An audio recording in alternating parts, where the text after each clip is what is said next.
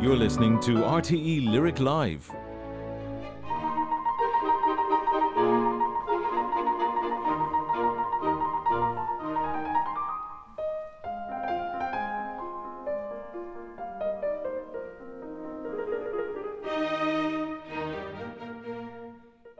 The opening bars of the Jeunehomme Concerto K271 in E-flat major, the ninth piano concerto by Mozart, written in January 1777, the month of Mozart's 21st birthday. It's with that work that, in a sense, you could say that Mozart's real career as a composer began. He'd made a huge international impression as a performer throughout his childhood and teenage years, showing his prodigious brilliance on violin and piano in concert tours right across Europe, which saw him entertaining princes, aristocrats and crowned heads of state, including Louis XV of France and George III of England, and making 2 extended trips to Italy, the land of music itself. And Mozart had been writing all sorts of music as well. Comic operas, violin concertos, serenades, symphonies. There had been early piano concertos as well, some of them arrangements of sonata movements by Johann Christian Bach and other composers. But with this concerto, something changed. For the first time, we can really sense Mozart owning the concerto form. But not only that, single-handedly developing the genre into something special. Looking back at the piano concerto genre over these past 250 years, we can probably say that it was Mozart who put it on its feet, starting with the Jeunehomme. Concertos in those days tended to begin with an extended orchestral introduction. Here, the piano soloist leaps in and answers the orchestra after its very first phrase. All the cadenzas and ornaments are fully written out, giving a very useful guide to that tricky topic of how Mozart expected his music to sound. And then there's that enigmatic title. The Jeunehomme of the title was no young man at all, but a young woman. And it's recently emerged that the mysterious Mademoiselle Jeunehomme was in fact Victoire Jeunehomme, a touring French virtuoso and the eldest daughter of Mozart's friend Jean-Georges Noverre. Mozart probably met her and heard her play in Vienna, so by rights this is really the Jeunehomme concerto. As a female pianist, Victoire Jeunehomme wasn't alone. In fact, if you take a look at Mozart's early keyboard music, it's striking what an important role women play as commissioners, dedicatees and performers. This is something that the conductor Jane Glover explores in her interesting book called Mozart's Women, which is well worth a read. A few months before Mademoiselle Jeunehomme or Jeunehomme came on the scene, Mozart wrote a concerto for 3 keyboards, K242, for the Countess Laudron and her 2 daughters Aloysia and Josefa to play, followed closely afterwards by the C major concerto K246, which was intended for another countess, Antonia Lützow, who was the wife of the commandant of Hohensalzburg, which in itself sheds an interesting light on Mozart's existence at the time. He was in the employ of the Archbishop of Salzburg's court for sure, but giving music lessons to aristocratic ladies was also an important add-on to his income.